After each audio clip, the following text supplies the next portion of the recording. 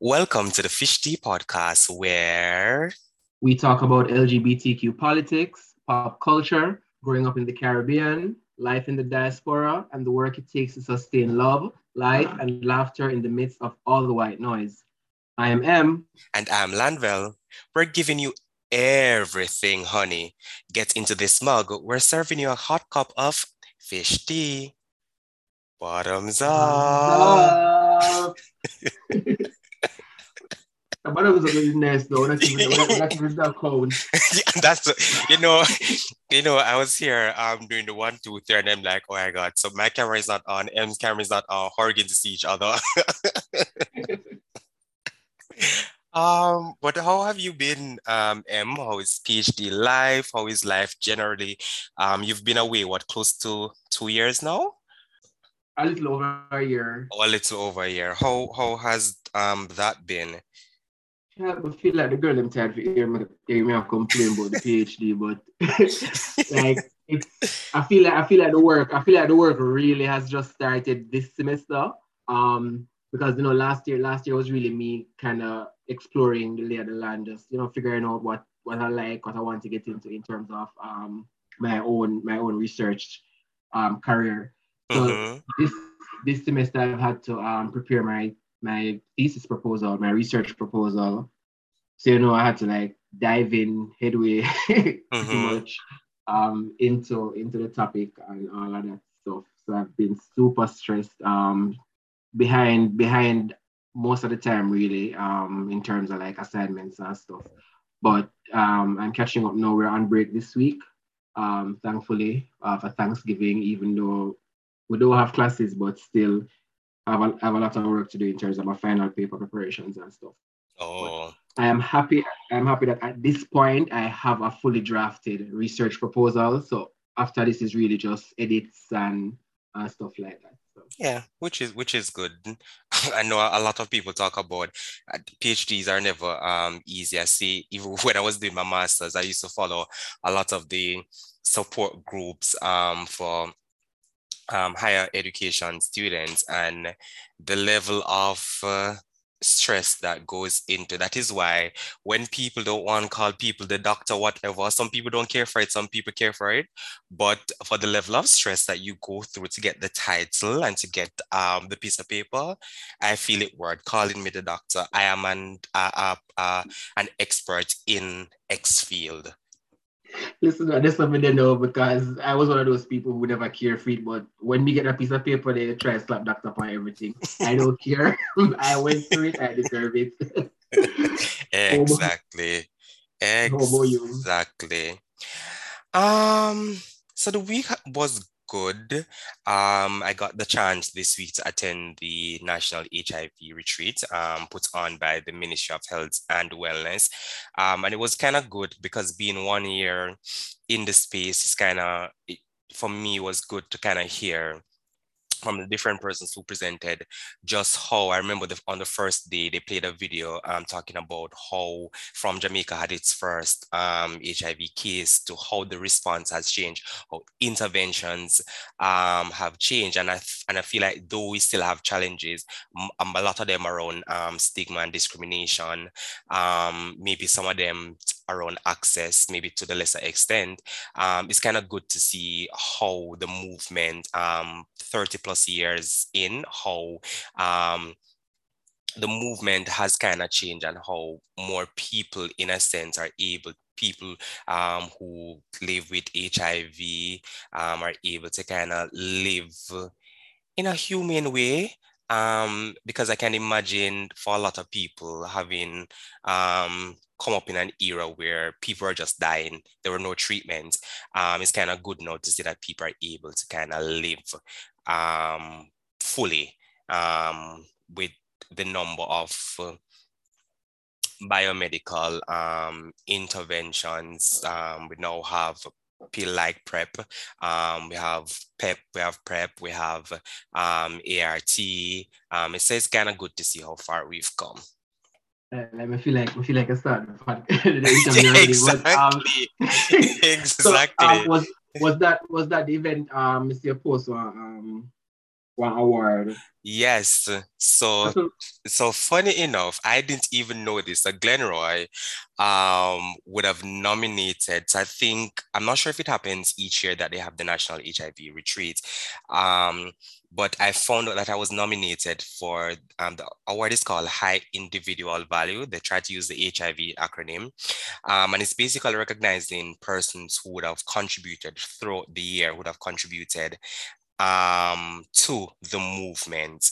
And it was kind of good. One, as I said, I've been in the space 1 year in, and it was kind of good to kind of see, because for me, I didn't think I was doing a lot compared to what other people are doing. So it was very good for me to kind of see, to kind of get that recognition, really. congratulations, big up yourself. Thank you. Thank you. So with that said, and based on the discussion that we're having, today is our final health tea episode for 2020. And we're going to talk about living positively with HIV, World AIDS Day being on December 1. And just a little brief history about World AIDS Day. As I've said before, World AIDS Day takes place on December 1 each year. And it's an opportunity for people worldwide to unite in the fight against HIV, to show support for people living with HIV, and to commemorate those who would have died from an AIDS-related illness.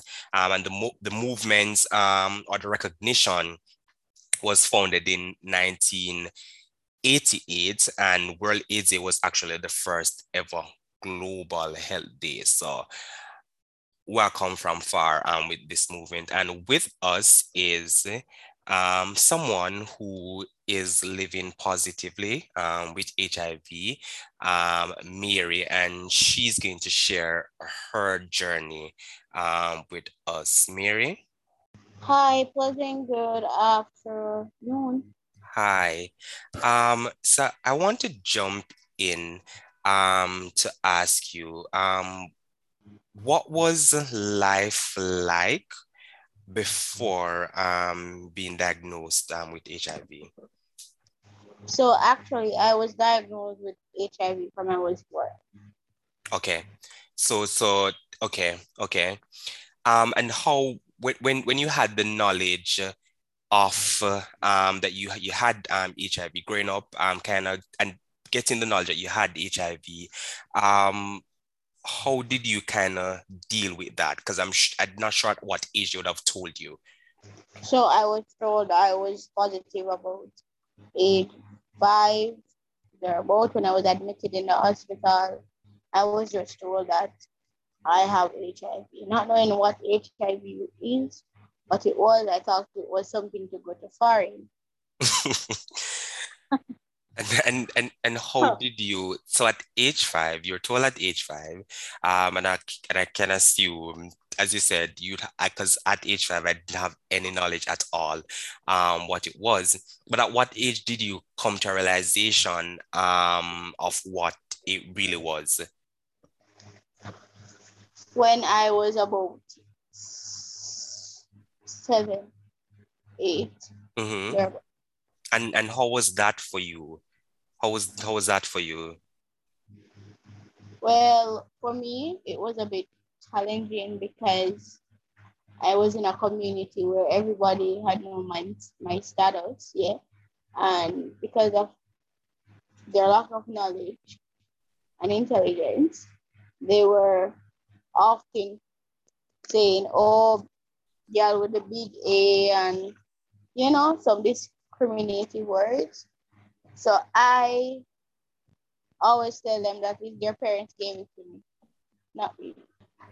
But to feel better in myself, I had to let them know, okay, if your mom gave it to me, so fine. So and how did that affect? Because I can imagine that would have affected you in a lot of ways. How did that affect you? Mentally, physically, psychologically, every alley you can possibly think of. And how did you, in a sense, kind of deal with So that? after I went to year to year, or master's house rather, then I got a bit more knowledge. to accept yourself for who you are, and don't let people try to define you regardless of your status. Then I came back to my senses and realized that I am someone special too. Okay. Okay. And were they you must have had a support system. What did that support system look like? Well, our support systems it was mostly the staff and the children and the administrators. Yeah. Okay. Anything from you? Yeah, I'm curious, Mary. I don't want to make any assumptions about your age, but you sound pretty young. Like we're in the same age group. But I'm 21. 21. Okay. So I'm some ways older than you. But when I was growing up, there were talks in the public space about HIV. Naturally, because this in the 90s, it was still in the heights of the pandemic. When persons were dying. And I remember a conversation a teacher had with us when I just started high school, and it was so scary. He was saying it wasn't even like health and family life class or anything. It was industrial arts or something like that, totally unrelated to sex and anything related to sex. And he said that by sometime in the future, I don't remember which year it was, probably like 2010 or 2015 or something, like, at least one person from every household or every family, some weird stats would have been diagnosed with HIV. And with all the conversation that I would have heard before then about what this illness was, and it was pretty much still pitched as a death sentence in that time. How how was it for you going to school? Did you experience any kinds of conversations like those? I was What going did to it, high school. Actually, I was in grade 7. Yeah. When every morning I go there, them normally sit down because we always reach early. So we have a group of normally sit down and discuss. So they were talking about somebody being positive and not eating from them. But every day I come to school, them run to me, take my things, and I'm going to give them Mhm. because I know the knowledge about it. So the girl was like, "Oh, me, when I eat from nobody will have HIV. Well, AIDS themselves. Them not say HIV. When I eat from nobody will have AIDS." I'm like, okay. So I'm boy, you say me eat a girl. People with AIDS are gonna sit me, you know? So me actually just did a play the picture like what I play. But deep down me I say, what a sense though. Why am I discriminating against people? So anyways, I get old enough now and stuff comedy stuff got to school. So I was home and then she came to the home to volunteer. And then she saw me, the same girl, and she's like, so money, oh, you know what they tell me say, you're sick. Someone said, girl, it was my case to tell you that I was diagnosed with something. No, didn't know what I need to tell you. She's like, oh, someone said, so oh, you have HIV because every day you used to eat the sweetie that mama eat. So more like a sick now. Yeah. What was the response like after that, after she found out? She was saying, oh, because then she become so knowledgeable about it that every morning she hug me up and stuff. Mm-hmm. Like I can relate to that. As a queer male, that having to play into that certain narrative that you're not like them, or you're you're you're on the same page as the persons who are being homophobic and stuff. So I totally get it. And it's also interesting, especially that it was your like group of friends who had this well, it's probably even not that interesting, because as children growing up, we start to just assume the attitudes of the society around us. But what about the what you call it now, the staff, the teachers and like guidance counselors at the school? What was the conversation like Well, with the those principal persons? had known, and a grade 11 teacher had known about my illness, and it wasn't a big deal.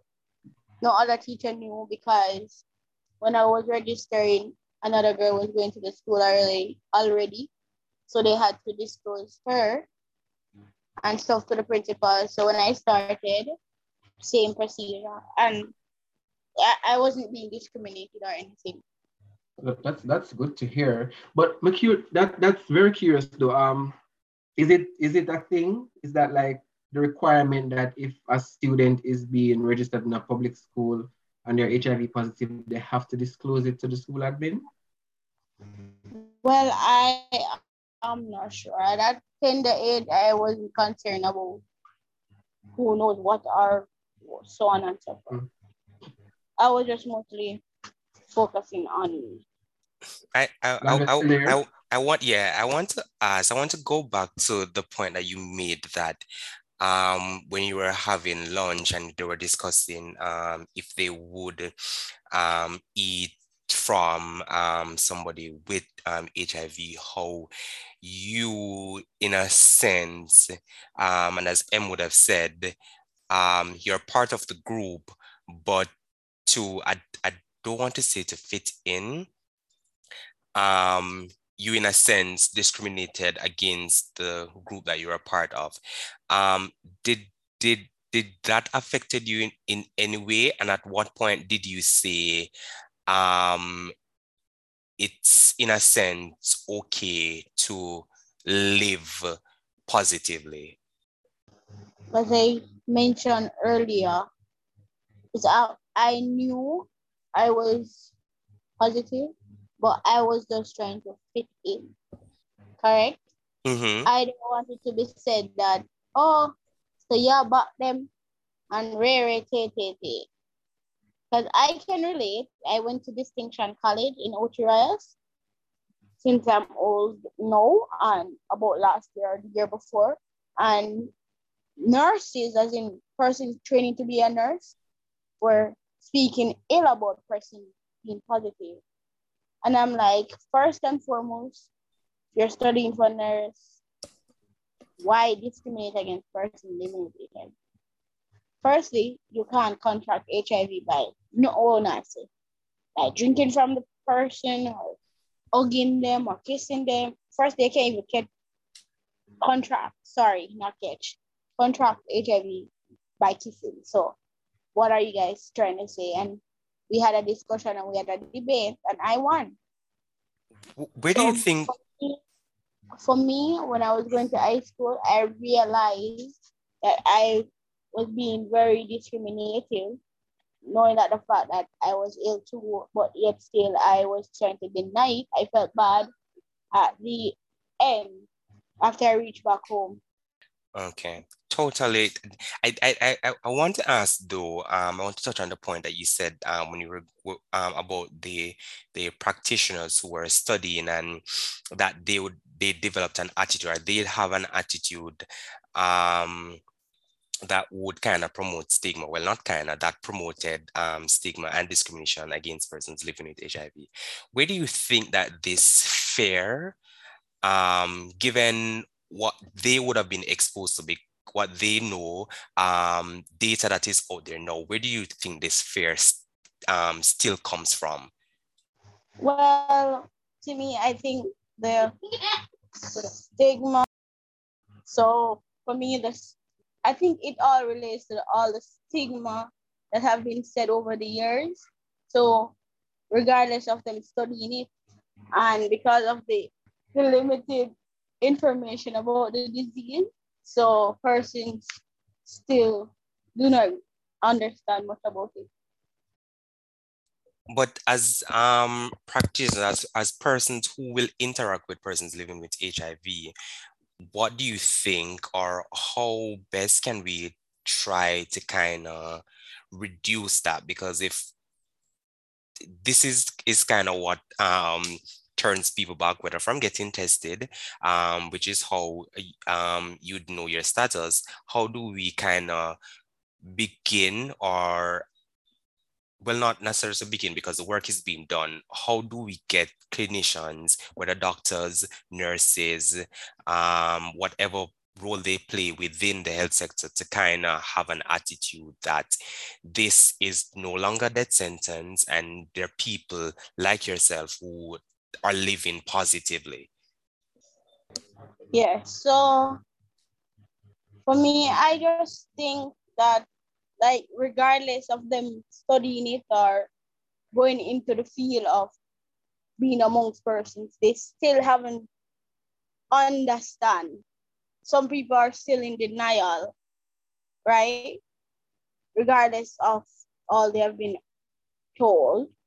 So I would say it's best if they like keep like workshops and community meetings, just to eliminate all the discrimination and stigma of being positive.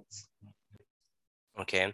How have you as someone living with HIV, what I'm sure you've done in your own way advocacy around whether it's raising awareness, whether it's with your peers, family members. How have you been doing that kind of work to kind of bring some awareness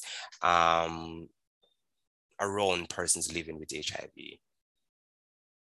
So for me, for those who don't really know about it, I don't really convince them, but if it comes up, I'll say, okay, you cannot contract it by that.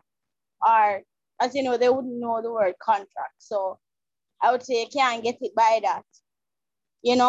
I don't try to make it seem as if, okay, but I totally agree with them. Okay. And what do you think so like other organizations can do to to better reduce stigma and discrimination, whether it's from the MOH level, whether it's from a CSO? What do you think more can be done in this area? Okay, so for me, like as I mentioned earlier, the group sessions and stuff would be the ideal stuff to educate, because 3/4 Jamaicans still in denial about how you can contract this virus because of the stigma that has been told. They live with that for life. They don't try to read and so on. I would say I would go and like ceremonies like the forum, the breakfast forum and stuff like that. Okay. Anything from you, M? Yeah. I wanted to ask Mary about what it was like with your family. I don't think we spoke about that. So being born with HIV, do you know which of your parents was positive, or if both, and what was the relationship like? How did you see them managing being positive? That's an awesome question, Amber. Guess what? I was not lucky enough to know my parents, one, because they died from I was 2 years old. So I have never gotten to ask them how did they contract it, who had it first. All I knew is that both of them had it and they both died. Oh, my condolences. My entire family knew of it. I also have an adopted sister. She's aware of it too, and she helps motivate me. She helps to push me to be a better person. That's awesome. I'm sorry to hear about your parents. I'm happy you touched on support system, because support system for persons living with HIV is very, very important. Whether it is in a sense helping you adhere to medication, whether following it to your visits, and whether just providing support, whether financially, emotionally, psychologically. What does your support system look like now? So for my support system, I have, like I just mentioned, I have an adopted sister. She is my support that ensures if I'm sad and I text her, oh, guess what? I'm gonna feel like I want to continue with life. Or sometimes I might down and I'm like, oh, you know what, I take the medication. And then she'll be like, I thought you had more sense, you know? So that helps push me. I also have an auntie. She also pushed me with taking them and ensure I don't miss no visits and so on and so forth.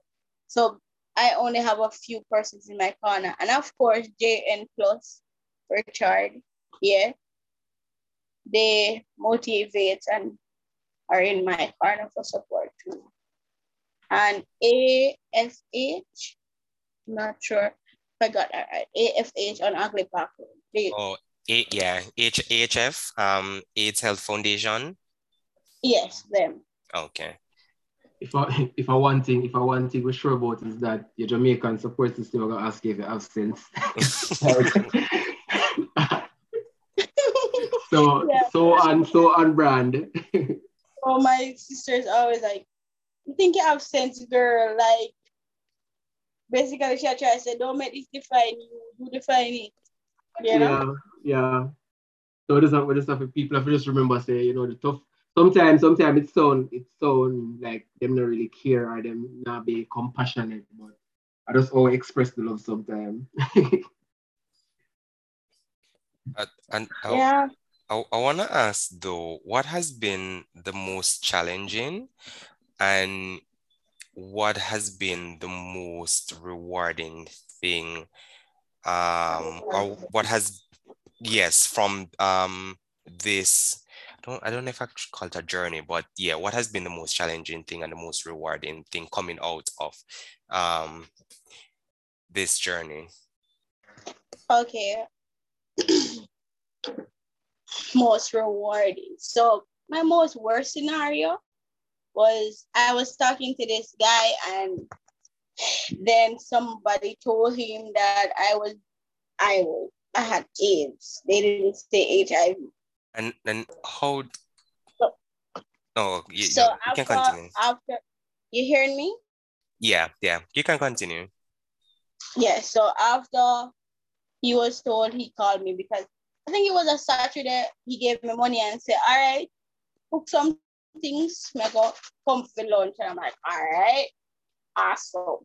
So me get up with my enough self, cook good food, rice with corned beef with macaroni, preparing lunch, you know.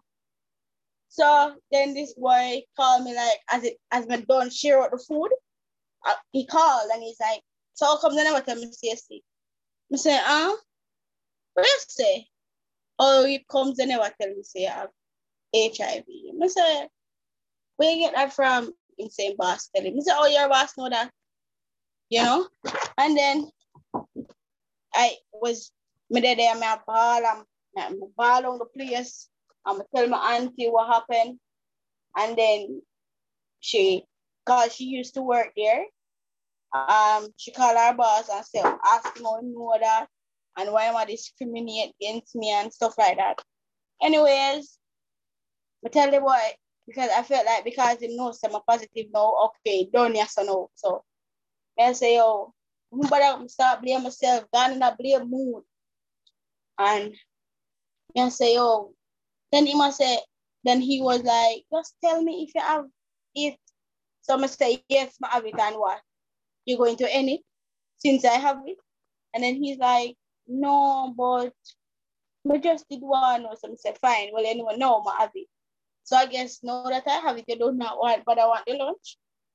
And don't answer. So anyway, the lunch day, my auntie call him and he talk to my auntie because the mama auntie have a good relationship.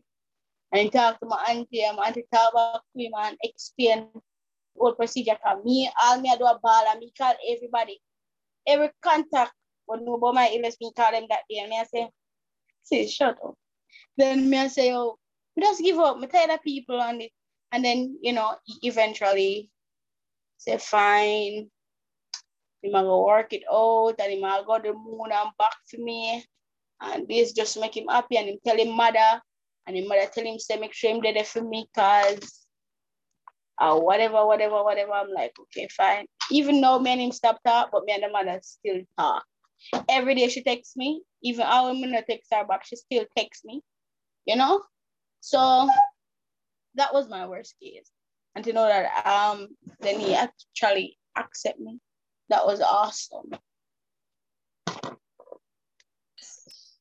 So I want to add, you said you guys are no longer together now. But how challenging has it been, or for you to kind of find a partner who is okay with somebody who's living with HIV? And I've heard like the issue of disclosure come up a lot.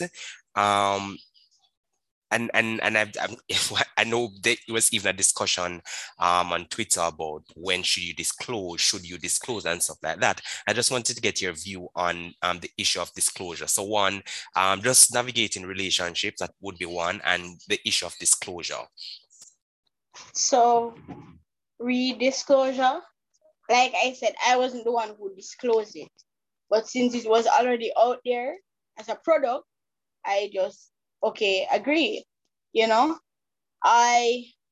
Disclosure for me, or as you said, if I think I'll find anyone. I've been in 2 relationships, and I have disclosed like a couple months after me say, I have something to tell you, so they want it, like it or not. I had this friend, he was like stalking me every day. Oh, one day with you. I say, nigga, I don't think you want to be with me because, I am not the one for you. I'm going to make your life sad, And he's like, no, I'm going to tell you, you have cancer. I said, no, me have worse than cancer, good boy. I say, me no worse than cancer. I'm like, you're not going to want me.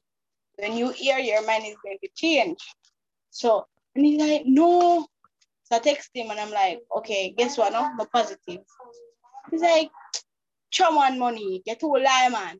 You can positive and look so good. I say, oh, I got the trick to it. Then him dead and him attack for 2.5 hours till me has hurt me. And we eventually know, because I don't want a relationship with him. So we are best friends. Every day him text me, are you okay? This, that. Him get so close to me now. We're just best friends, It's very hard to actually disclose to persons who are uneducated. Firstly, for me, I listen to how you talk. And if I realize that your level of communication or understanding is poor, then I can't disclose to you.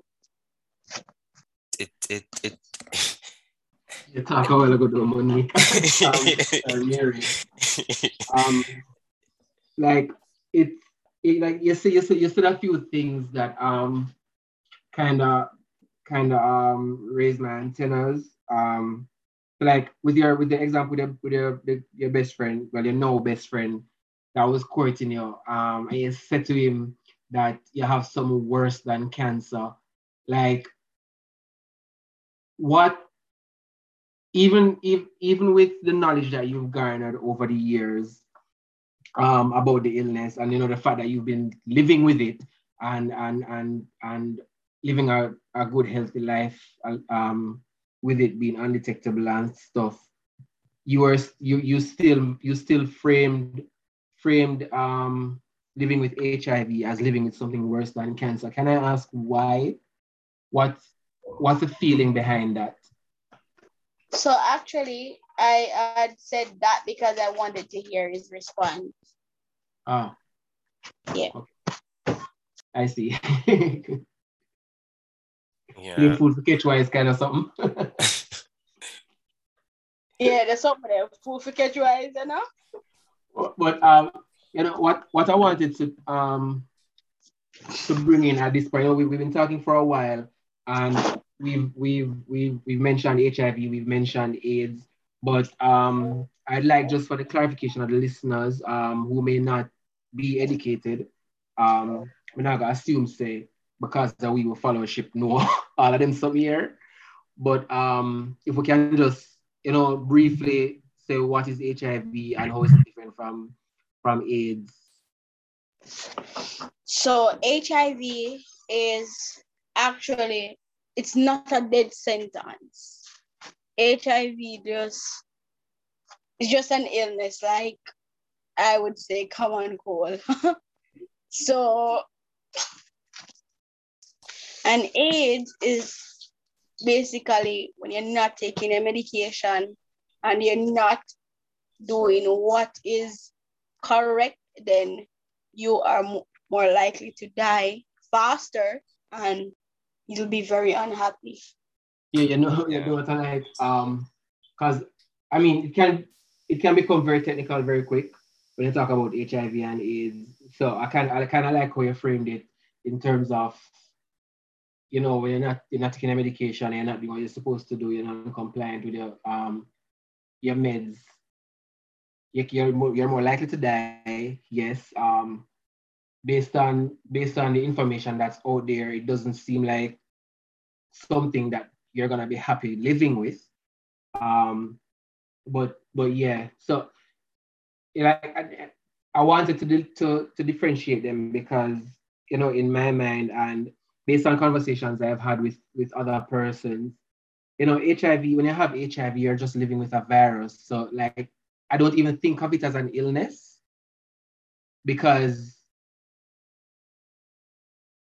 based on conversations I've had with even some medical professionals at the beginning of the pandemic, when you have HIV and you're compliant with the medication and you're undetectable, you're no longer immunocompromised, right? You have your CD4 count high, immune system well boosted and nice, and things are going right in your body. So you're no higher risk than the rest of the population to contract communicable diseases. And I think it's important. I don't know how you feel about that framing as a person who is living with HIV. Um, that we need to probably change how we have conversations about it altogether. Because when we say illness or you're sick, it scare people, and I feel like it's a part of the problem why people so standoffish when it come on to dealing with people with HIV. I don't know if that makes sense. Yes, it makes a lot of sense. Lanbell, you're Yeah, quiet. I want to say I remember watching is it the Normal Heart? And I remember watching that, and I can imagine and I was saying to someone the other day, yes, it is the Normal Heart with Julia Roberts depicting it was yeah, depicting HIV/AIDS in America between, I think, was 1981 and 1984. And I think for me, a lot of persons possibly grew up with that image of seeing persons dying when there was no access to treatment. And I can remember vividly there was a pic of or a poster of somebody, I'm guessing with AIDS, because um, and how you would have seen sore on the person's skin and stuff like that. And I feel like we've carried that around with us. So the images that we have seen, and even Mary would have said it, the the young man was kind of shocked that she was somebody living with HIV, but she looked that good. And I tend to wonder how the initial communication, whether it was visual or how we spoke about it in those initial times, kind of affected how even with new information, even with new treatment, even now there is I think that know persons, they've getting it in the UK, and it's been approved in the UK and the US, the long injectable vaccine, which basically, so I think that now instead of taking the pill every daily, you'd know you can take that monthly, and they're now looking at if you can also take it every 2 months. So even how advanced we have become, I think the images and how we've talked about it, and people just seeing, imagine having a virgin who you talk to today and then tomorrow you wake up and he dies. I'm not sure if and I speak a lot about how trauma lives in our body. I'm not sure if we've gotten over those kind of things, and just that same misinformation continues to circle. Yeah, that's a very, very important point. But I also don't think we're doing enough to change the messaging or adjust the messaging to match where we are in terms of the technologies and the response. So I think that's worth a conversation in of itself. How we get to that point where we start presenting persons living with HIV as not being different from Yes. other functional members of society, because that's really what it is. You're undetectable. You walk around, your skin nice and chrome. You go to parties and bubble like everybody else, and you drink up a little. Well, them say enough to drink liquor with any antiretroviral, but one or two people where drink them one juice and two juice and bubble to the music at the party and live them life like regular people.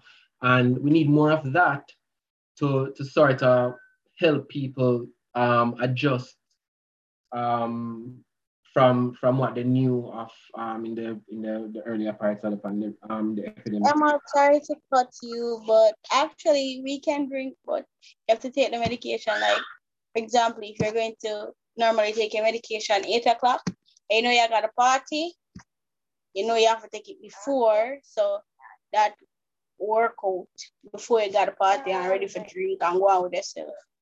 Big up your doctor. Them are the real, them are the real deal. Tell you how the things work. But I want to ask, it's like a final question, kind of closing. I'm not sure if M has any other questions. Just what does living positively mean for you? So for me, living positively means, so for me, living positively gives you a second chance at life. So I want to use my life to motivate and elevate others, to tell them that it's not the end of the world and they should never let HIV or AIDS define you. M, any final questions? Yeah, that's a really good message. What's one or two things that you'd like to see happen, especially from the perspective of the government to to um to address stigma and discrimination related to HIV? Okay, so I think the government should make like a platform to have for HIV awareness. Like, as you know, World AIDS Day is December the 1st, but make it mandatory to have one.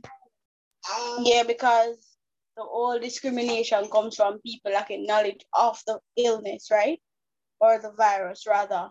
So if there's a platform where you can stand up to say that no matter what, push through, pull through, I think we'll have less discriminations and more persons to live up and get tested. Okay, thank you very, very, very, very much. I want to thank you, Mary, for joining us on the Fish Tea podcast.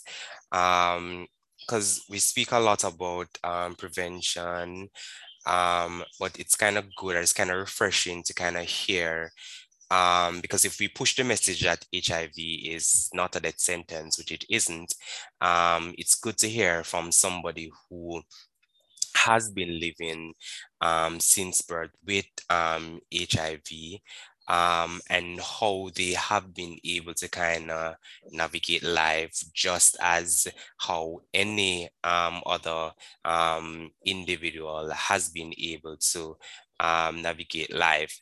And I think we need more of these stories out there. I know Joan is a big advocate. Joan has become the face of HIV in Jamaica, and it's good. As I said, it's refreshing that we're able to kind of put a face to it, and it's not the image that we are used to. And it's good to have people like you kind of changing the narrative. So thank you very much for joining us on the Fish Tea podcast. And I want to thank also my co-host. World AIDS Day is December 1st. It's celebrated every year on December 1st. And for those of you who are listening or who've listened to this episode, thank you for sticking and staying. And just within your network, this has been a good conversation. Talking about myths of HIV, and just generally giving an experience of how it is that persons living with HIV navigate different spaces within Jamaica, navigate relationship, their family relationship.